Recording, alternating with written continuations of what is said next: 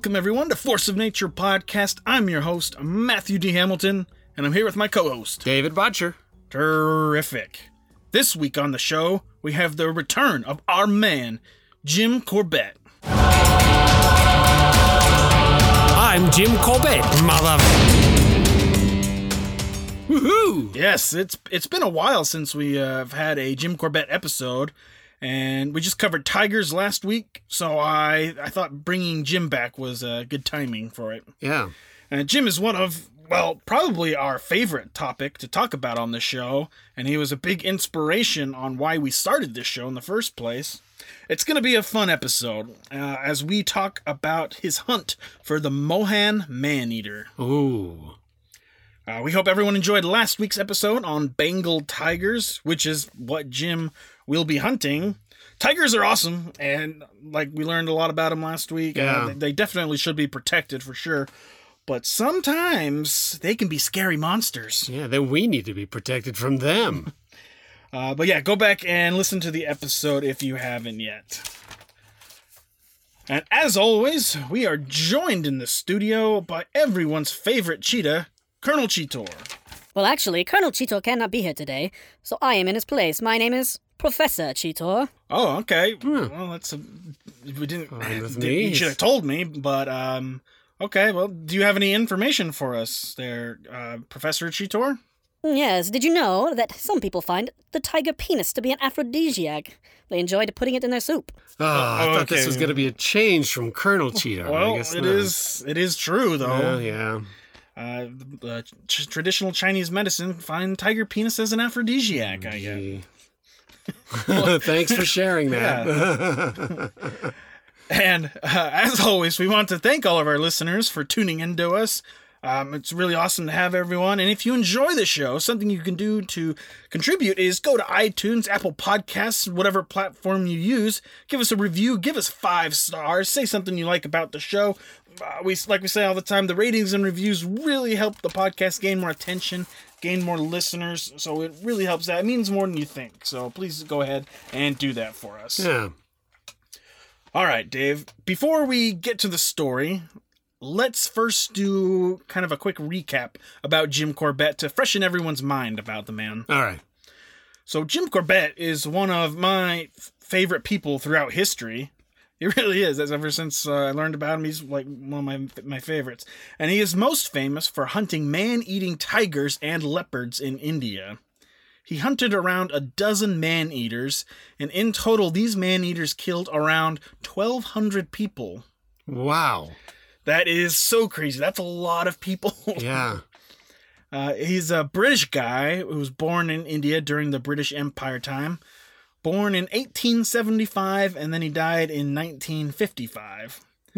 He was a colonel in the British Indian Army. He was a hunter, a writer, a conservationist, among many other things. He wrote several books, which is my main source for all of his stories.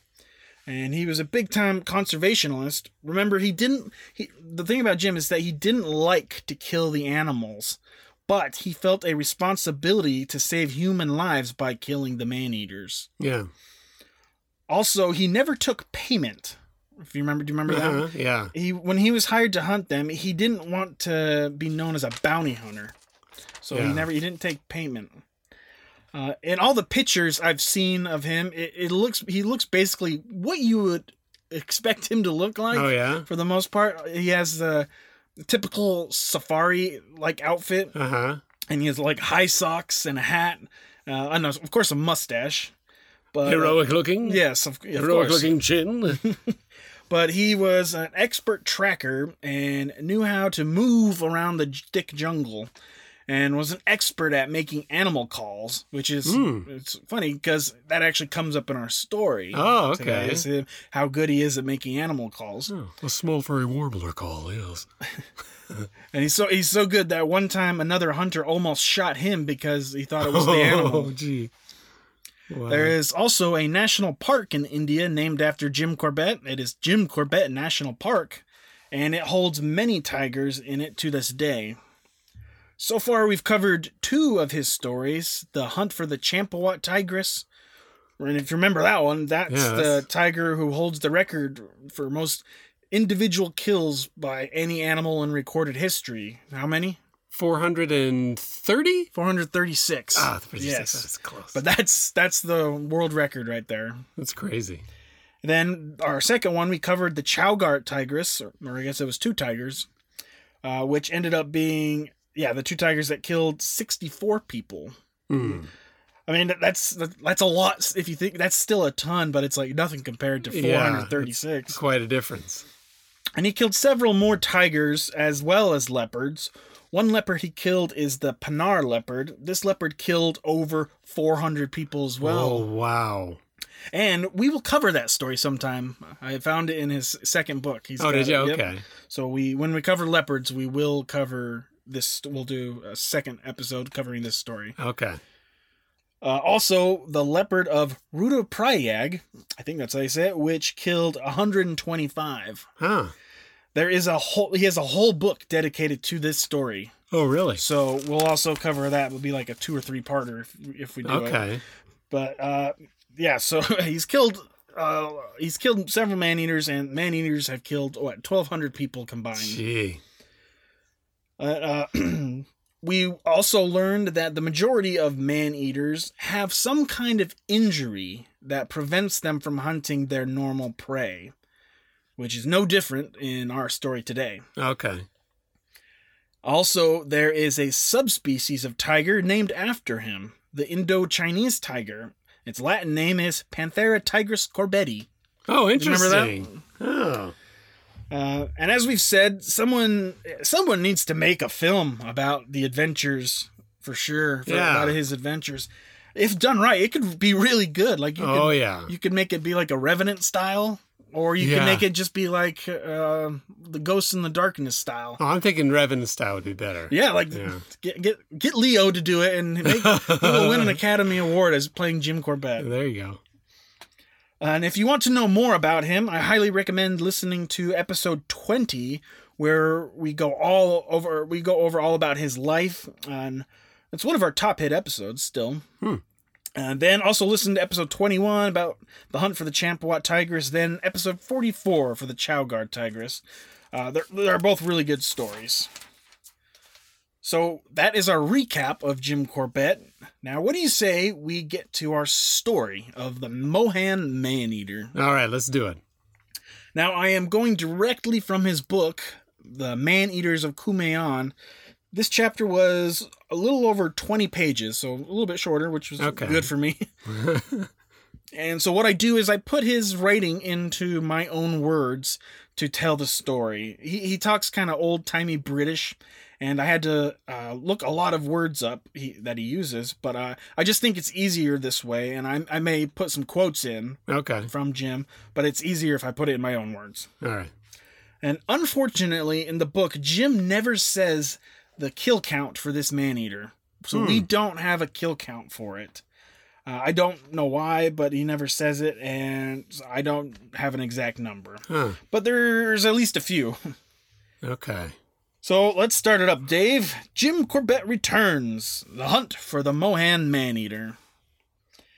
The chapter begins with this story, okay? Okay. 18 miles from Jim's summer home in the Himalayas, there is a long ridge running east to west, some 9,000 feet. On the upper slopes of this ridge, there is a large growth of oak grass, and below this grass, the hill falls steeply away in a series of rock cliffs to the Kosi River below. One day, a party of women and girls from a nearby village were cutting this oak grass, and suddenly a tiger appears in their midst. The women panic and scatter. In this stampede, an elderly woman lost her footing and rolled down the steep slope, disappearing off over the cliff. The tiger, evidently alarmed by the screams of the women, vanished as mysteriously as it appeared. The women reassemble and recover from their fright. They went down the grassy slope and looked over the cliff, seeing the elderly woman below on a narrow ledge. The woman is badly injured. She suffers a broken leg, and several fractured ribs and is not able to move. Oh. The other women discuss a means of rescue, and they decide it is a job for the men. Right? Yeah. They decide to go back to the village for help. The woman begs for them not to leave her alone, but no woman wants to stay with her for fear of the tiger. Oh. Until one 16-year-old girl volunteered to stay with the woman. Wow. So while the rest of the women set off for the village, the brave 16-year-old made her way down where a rift in the cliff allowed her to get a foothold on the ledge. She was able to reach the elderly woman. The woman asked her to move her into a shallow depression so she won't roll over and fall down the cliff. Mm.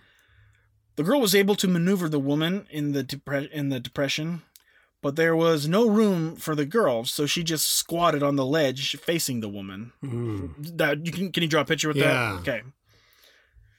Now, the village is 4 miles away.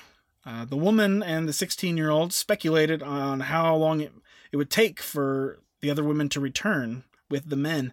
They wondered what men would come back for them. How long would it take for a rescue party? How long would it take for a rescue party to arrive?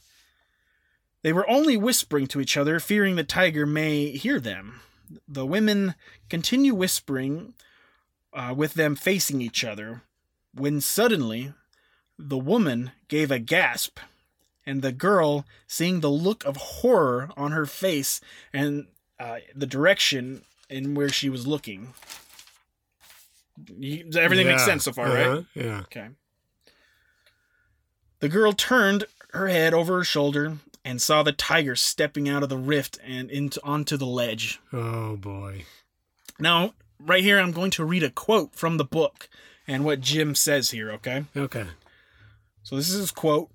Few of us, I imagine, have escaped that worst of all nightmares in which, while our limbs and vocal cords are paralyzed with fear, some terrible beast in monstrous form approaches to destroy us.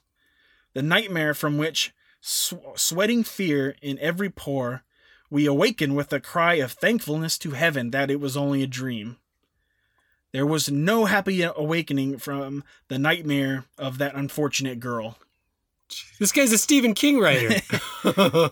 And Wow. little imagination is needed to picture the scene. That's a good quote. What a quote. Yeah. Huh? All right. And they're both on the ledge, so there's nowhere for anybody to go. They're stuck there. Gee.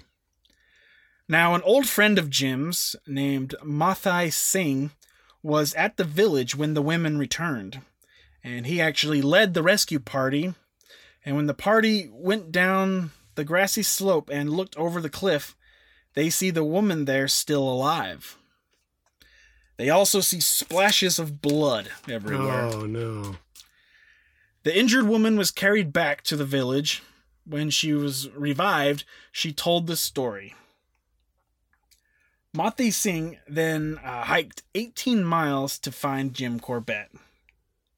Now, if this was a movie, everything that has happened would make an excellent opening scene, right?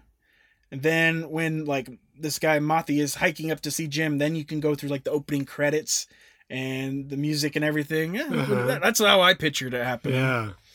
But anyway, Jim must have a good reputation. By the time Mati Singh arrived, it had already been 24 hours. So he finds Jim, and it had already been 24 hours since the tiger attack, and there was no point in going after the tiger by that point. Okay. Now, all the tiger left behind of the young brave girl were a few bits of bone and her torn, blood-stained clothes. Oh, gee. This was the first human killed by the tiger, which later received recognition in government records as the Mohan Man-Eater. And after this first kill, the tiger went down the Kosi River for the winter, killing on its way. Among other people, it killed 2 men of the Public Works Department and the daughter-in-law of a member of the Legislative Council. Gee.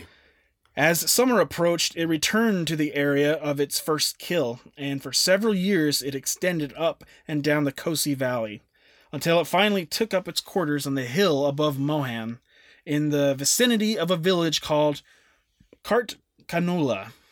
I think that's how you say it. Okay. I've been getting shit on a little bit lately on pronouncing things. Oh, have you? But cut me a little slack. We do cover stories from all around the world, right? And you have names of people and of places. Sorry, but I'm not going to get them all right. Unless, of course, I say Arkansas again. There you go, Arkansas. Yeah. Then you can shit on me for that. All right. So back in 1929, Corbett was requested to come to a district conference by the government. It was here where he was asked to hunt 3 different man-eating tigers that were causing problems. The first tiger on the list was the Chowgar tiger. So we talked a little bit about this in our last Jim episode. The main one that they were after was the Chowgar tiger, which he had successfully killed. Next on the list is the Mohan man-eater. Okay. And third on the list is the Konda man-eater. We haven't done that one yet. No, we haven't. Okay. So, in our timeline, this story takes place shortly after he killed the Chowgar tigers. Okay. So, we are now in 1931. Okay.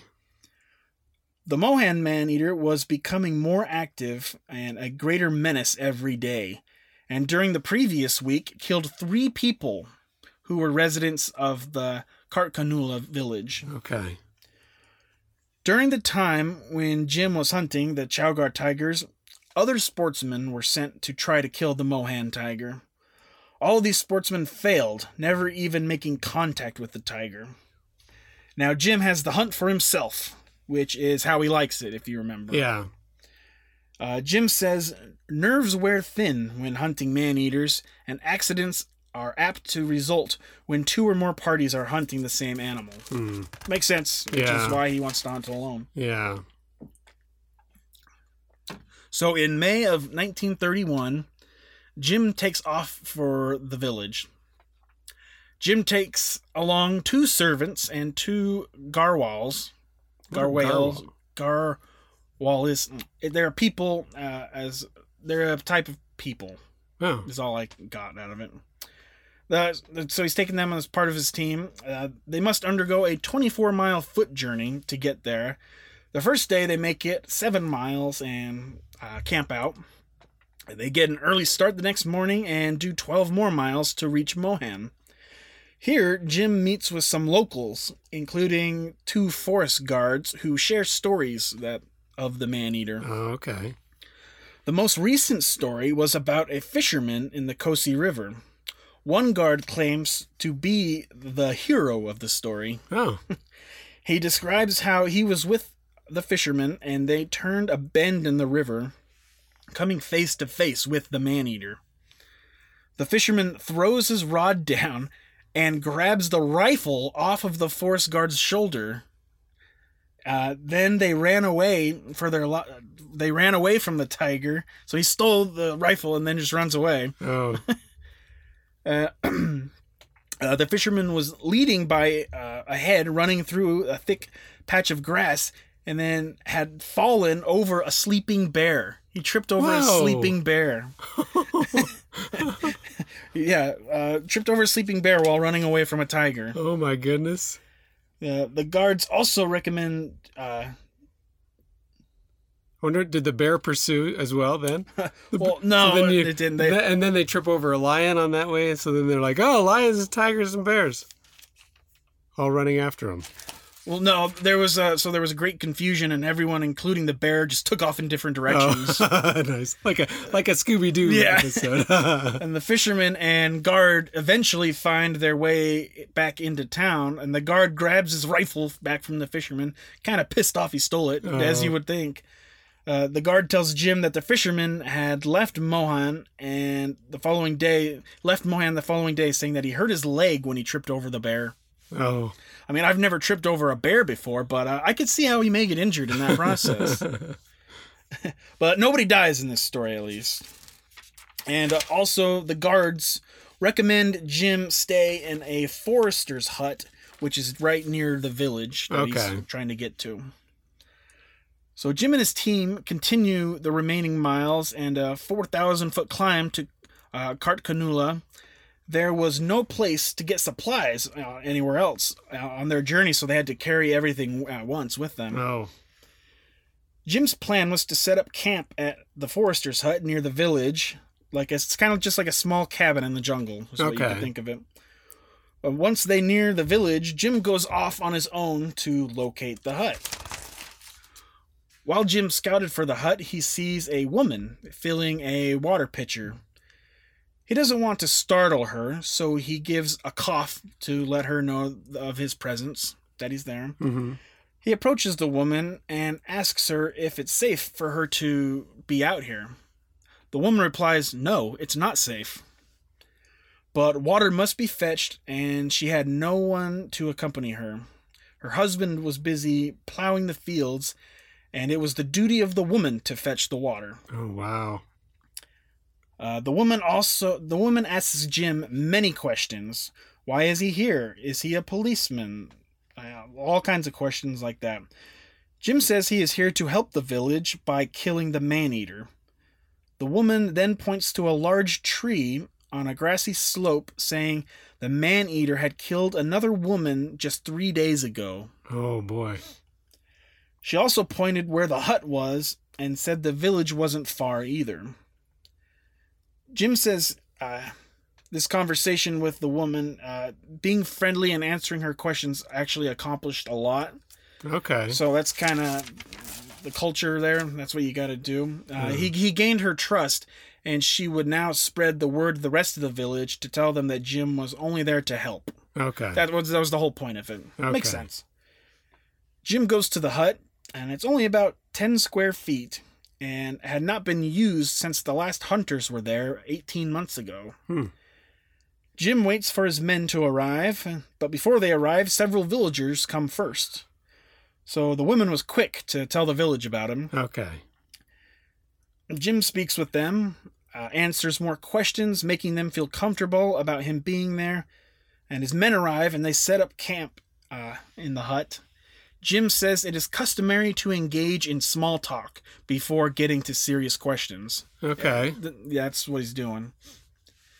Jim says he will assemble a tent a little ways away from the hut for him to sleep.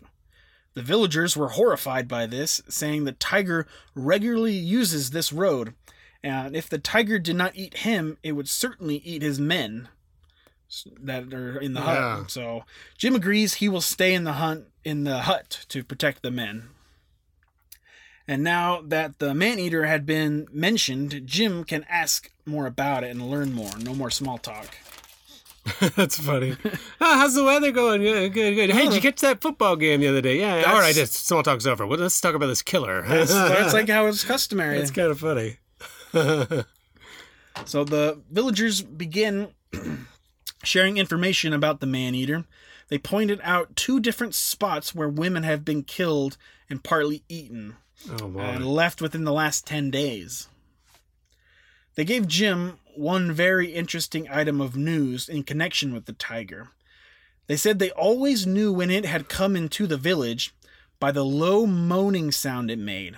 And at times, the sound was continuous as the tiger passed between the houses, while at other times the sound stopped for sometimes short, and other times long periods. So interesting. First off, this tiger is walking through the village, which is scary. Yeah. But from the information, Jim concluded that the tiger was suffering from a wound. The wound was of such nature that the tiger only felt it when it was in motion, and therefore the wound was in one of its legs. Oh, That's how good Jim is. He can Wow. determine that stuff right off the bat. Jim was assured that no locals or previous sportsmen had wounded the tiger. But the tiger had been a man-eater for years, and the wound that he believed it was suffering from might have been the original cause of it becoming a man-eater. Okay. Jim believes the tiger's wound was either from a bullet or porcupine quills. Oh, interesting. The villagers disagree with Jim, saying it is in fine condition. the ease in which it killed and carried off its victims, it had to be proof that it was not crippled in any way. However, what he told them was remembered, and later earned him the reputation of being gifted with second sight. Sometimes I like how he talks. Yeah. Sometimes I'll pull a sentence or two from the book, and I think that was one of them. Okay. The headman of the village said he would send word to adjoining villages of his arrival and to urgently send notice of any attacks or sightings in around the adjoining villages. Okay. The villagers finally leave, and it's time to settle down after such a long day. Jim joins the men in the hut and falls asleep. He's a very light sleeper, and for 2 or 3 hours, and 2 or 3 hours later, he woke up hearing movements just outside the hut. Oh, wow. That's coming right up to the back door. Jim lights a torch and grabs his rifle. As he opens the door, he hears an animal run off. It could have been the tiger, but it was too dark to see. He doesn't know for sure what it was. Okay. Now, the next morning, Jim wakes up again, finding out he has a sore throat, and 6 of his men also suffer the same thing. Turns out it's laryngitis, probably from sleeping in the hut, which was swarming with bats, they found out. Oh. And just the condition of the hut, that could do that too. Yeah. The plan this morning was for his men to retrieve buffaloes from back in Mohan to use as bait, while Jim prospects where the latest woman was killed. He finds evidence of the attack. The body was never found, as the tiger dragged it deep into the jungle to eat the body. He finds tracks, but they're 4 days old, and it's no use to follow the tiger tracks after that. Okay. He moves in to inspect a road that leads to an adjoining village, one that is no longer used due to the man-eater. Jim inspects the road looking for pug marks or anything else. He finds some scratch marks on a tree, and eventually he does find some pug marks. Okay. Footprints. Pug marks. Okay. Jim is able to learn about the tiger just by examining the footprints. After some inspection, he sees that the marks are from a big old male tiger. Oh, boy. Yeah. Hey, that explains why the shriek scared him off at the first, What, the women's shrieks? Yeah. Oh, great. Girl screaming, I can't take it. Just get out of here. Jim also notes of the dangerous nature of investigating in an area with a man-eating tiger in it. For every obstruction in one's line of walk, it could be a bush, a tree, a rock, or even unequal ground could hold a tiger could have the tiger waiting to kill you. Gee. So it'd be a real uneasy thing. Oh, yeah. To be hunting a man-eater. Jim returns back to the hut, and the 2 buffalo had arrived, but it's too late to put them into position. So Jim and his men don't want to sleep in a closed room again, so they wedged the door with some bushes so to get some fresh air rolling in. This ended up being a quiet night for Jim. He got some good rest. Oh. Didn't have to sleep in a tree this time either. He does that. He doesn't sleep in a tree this whole story, but the previous stories he's always sleeping in a tree, it seemed like. Yeah. He said his throat is feeling a little bit better too. He had some iodine and something else to help out. Okay. But the next day, he spent putting the buffaloes into position, one by where the tiger dragged the woman off, the other where he found the pug marks. Okay.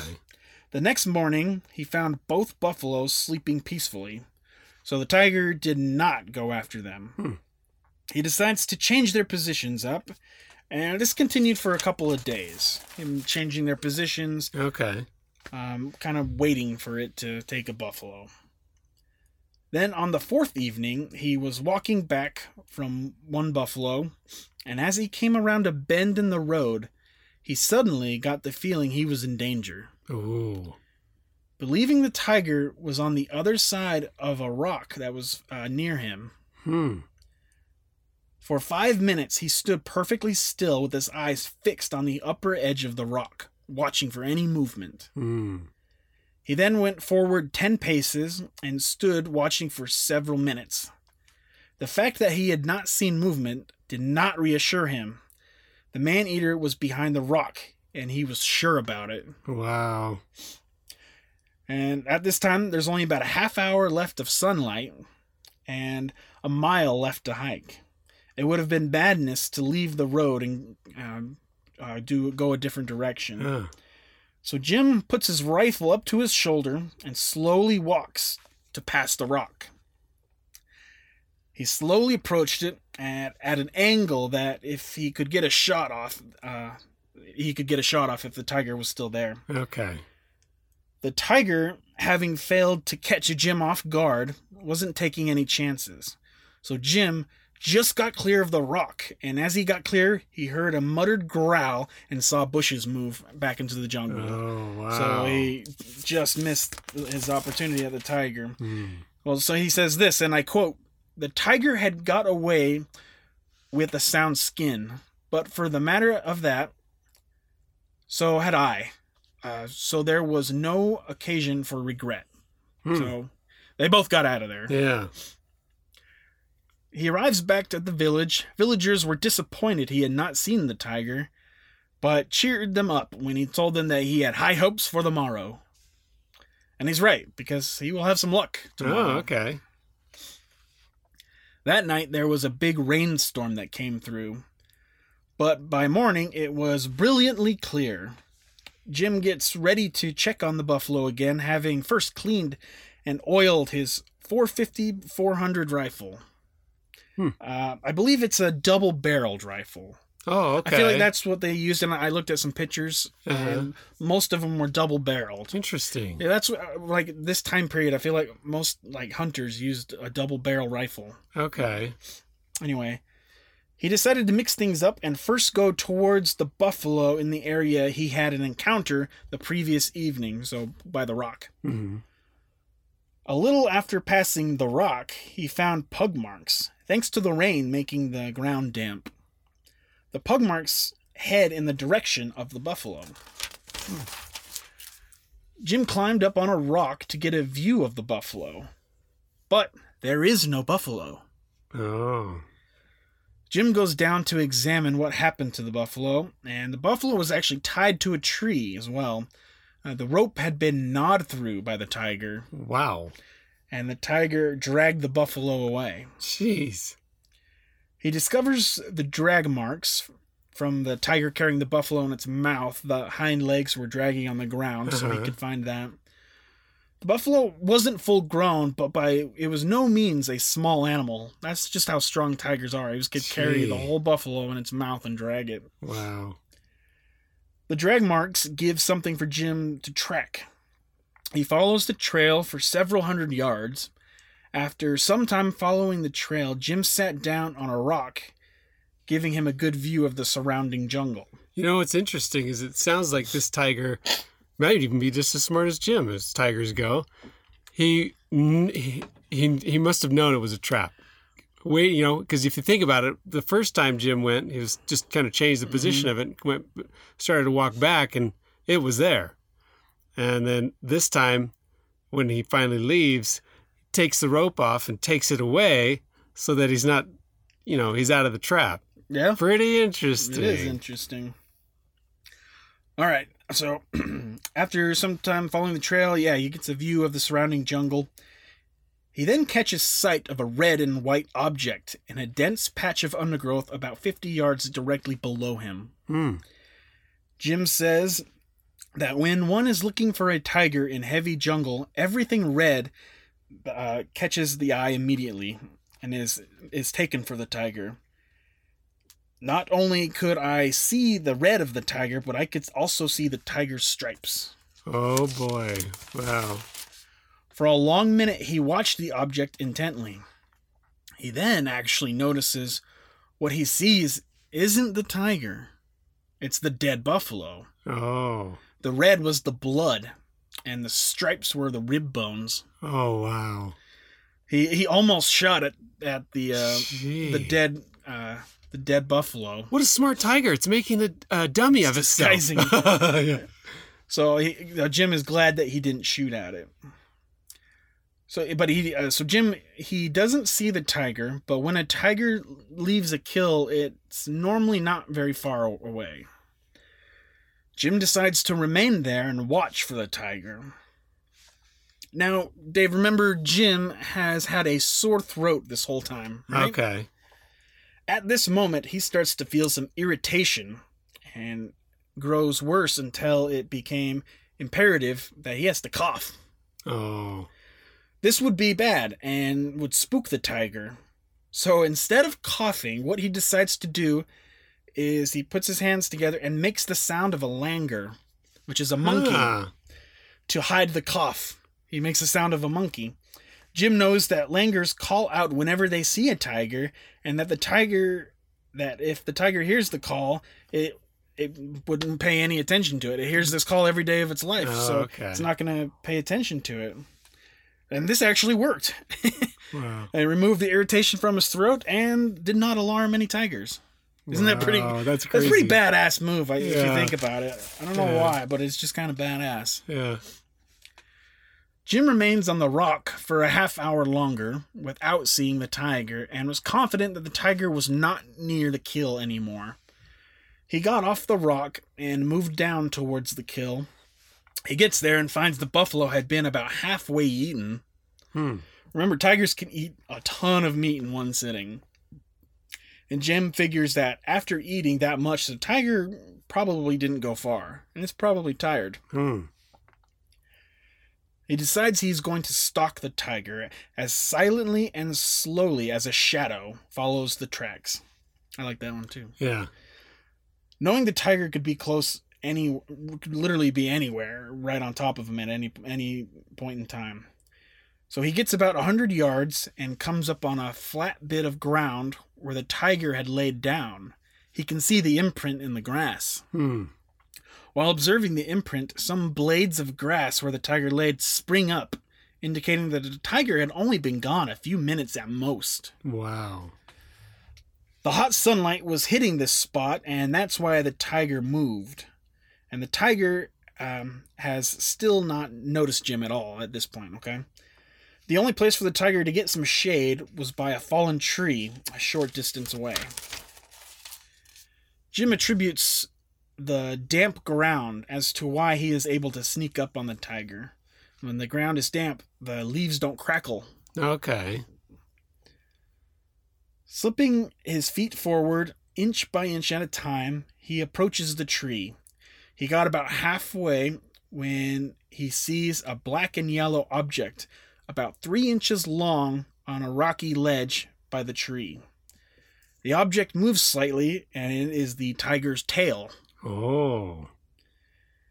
The tail was pointed away from Jim, meaning that the head is facing towards him.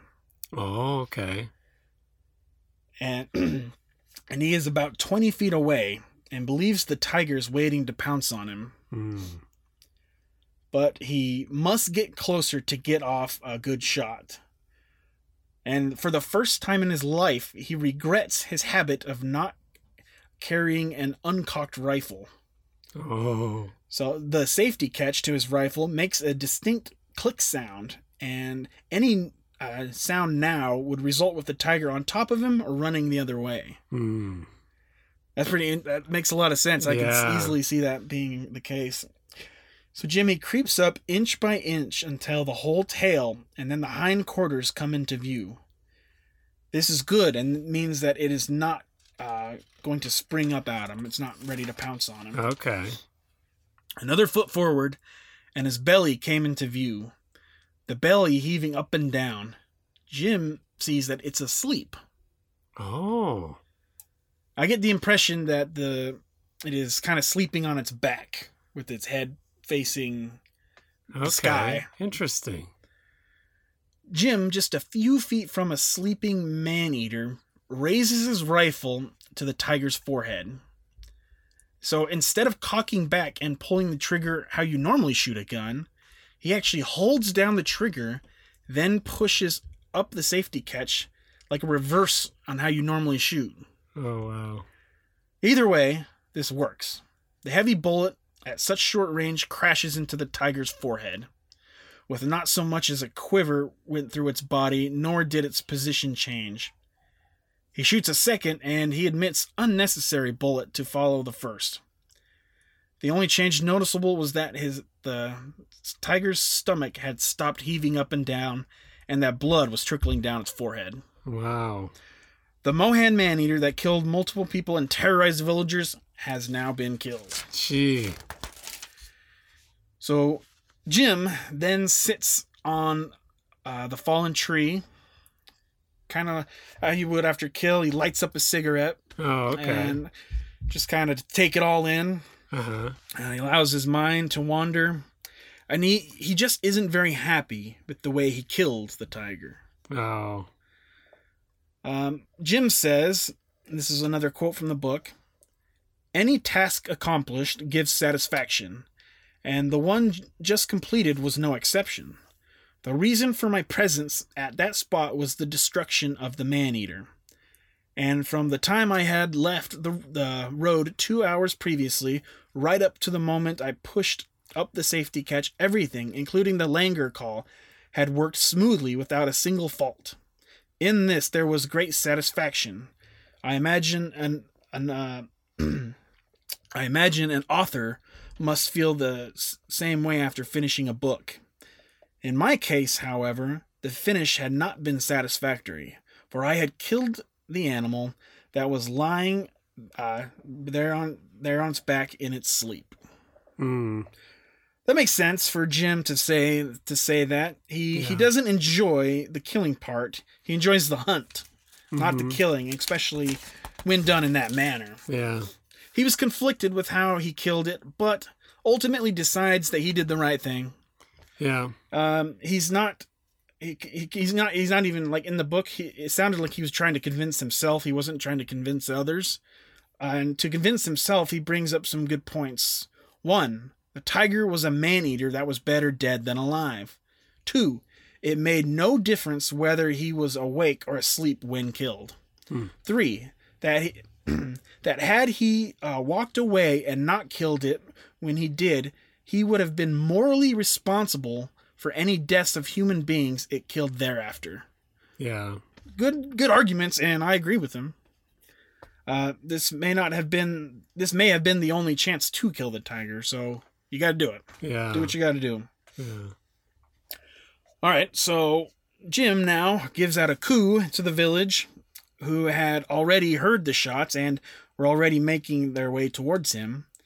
The men help drag the tiger off the ledge into a grassy area. Now, normally this is where he would have skinned the tiger, but the villagers begged him not to, saying that the people of Kartkanula and adjoining villages would be disappointed if not given the opportunity of seeing the tiger with their own eyes. And satisfying themselves that this is the man-eater and it is dead. They feared this man-eater for many years, and they want to know that this thing is dead. Okay. Then they need proof. I get that. The tiger was taken back to the village, where it was later skinned by Jim. Before he got started, he noticed most of the hair from the inner side of its left foreleg was missing, and there were a number of small punctures in the skin, from which yellow fluid was excluding. Oh. He also noticed that this leg was thinner than the right leg. He then skinned it, and when reaching the leg, as he removed the skin out, he pulled out one after another porcupine quills. Oh, wow. So Jim was right, and the tiger was injured, and it was porcupine quills. Oh. The villagers took the quills as souvenirs, and the largest was 5 inches. Wow. And there were 25 to 30 quills. Wow. Yeah. Jeez. These quills made the tiger make those noises. Okay. Porcupine quills do not dissolve either. This was quite a sufficient reason for the tiger becoming a man-eater. Isn't it interesting how porcupines are indirectly responsible for man-eating tigers? That's true, yeah. They're just as dangerous. But yeah, and Jim says that he has pulled out hundreds of quills from man-eating tigers that he's killed. Maybe the quills are venomous then. I don't know if they're venomous. They turn him into hide, Like Jekyll and Hyde, yeah. Well, Dave, I hope you enjoyed it. That is going to wrap up our story. Yeah, that was great. That was a good one. Yeah. I love Jim Corbett and his stories so much so that, you know what? I think we're going to do another one next week. Hey! Another Jim Corbett story. Let's do it. Which one is it? Well, I'm thinking we're either going to cover I haven't read either of these chapters yet, so I'm going to read them. The Conda Man-Eater, which was the third one on the list. Yeah. Or the Tuck Man-Eater, which was his very last hunt. Oh. Which is pretty good. Which I have read part of this one, actually, and this one's really good. Oh, okay. But I need to read the Conda one, too. Yeah, we should go in order. It's a little late. Well, I don't know if it is. I think it is too late for that, because this is going from his first book. Everything we've done so far is from his first book. He has a second book where he has, like, the Pinar Leopard in there. And I don't know the time frame of that one. Oh. But he has a couple other man-eating tigers stories in that. I don't know the time frame, but maybe we could do the Conda Man-Eater. Maybe do the Talk one another time. Okay. But either way, it's going to be another excellent Jim Corbett adventure. Right on. All right. We have a couple shout-outs to give, Dave. Hey. These are from Apple Podcast Reviews. So thank you, Bad April. Bad April. And Rockstar Brooke. Rockstar Brooke. Isn't that Bad April, Rockstar Brooke? That sounds like an 80s metal band. Yeah. Bad April and Rockstar Brooke. Nice. That's pretty good, actually. Yeah. Thank you. They said some nice things on their reviews. Oh, right on. But Dave, if any other listeners want to contribute, what can they do for us? Go to iTunes, Apple Podcasts, wherever you listen, subscribe, rate, review, give us 5 stars, say something you like. It really helps us gain more attention, get more listeners. If you also want to become a more amazing person that wants to help us out, you can donate, like Jim Corbett donated to his time to hunting man-eaters. Yes. Donations would be wonderful, and you can do that. You can find us by our email on PayPal at forceofnaturepod@gmail.com or on Venmo on my personal account, Matthew-Hamilton-51, and all that info is in the description below. And to all the listeners, feel free to contact us if you ever want to. Tell us a cool animal-related story of you or someone you know, or if you just want to suggest an episode idea, or if you just want to ask a question or say hi, please feel free. You can email us or message us on Facebook. Also, help us grow by recommending us to family and friends. Tell them we're on iTunes, Spotify, Stitcher, Google. We're on all the platforms we need to be. Dave, you have anything to add? No, I'm good. Professor Cheetor, how about you? This Jim Corbett fellow, he seems like a fine gentleman. I wouldn't mind meeting up with him and having a cup of tea. Yeah, I'm right with you. Yeah, I think I'd join that conversation myself. I would as well. This is Force of Nature Podcast. Thank you for joining us. Tell your friends, be a part of building us up, and we will see you next week. Bye.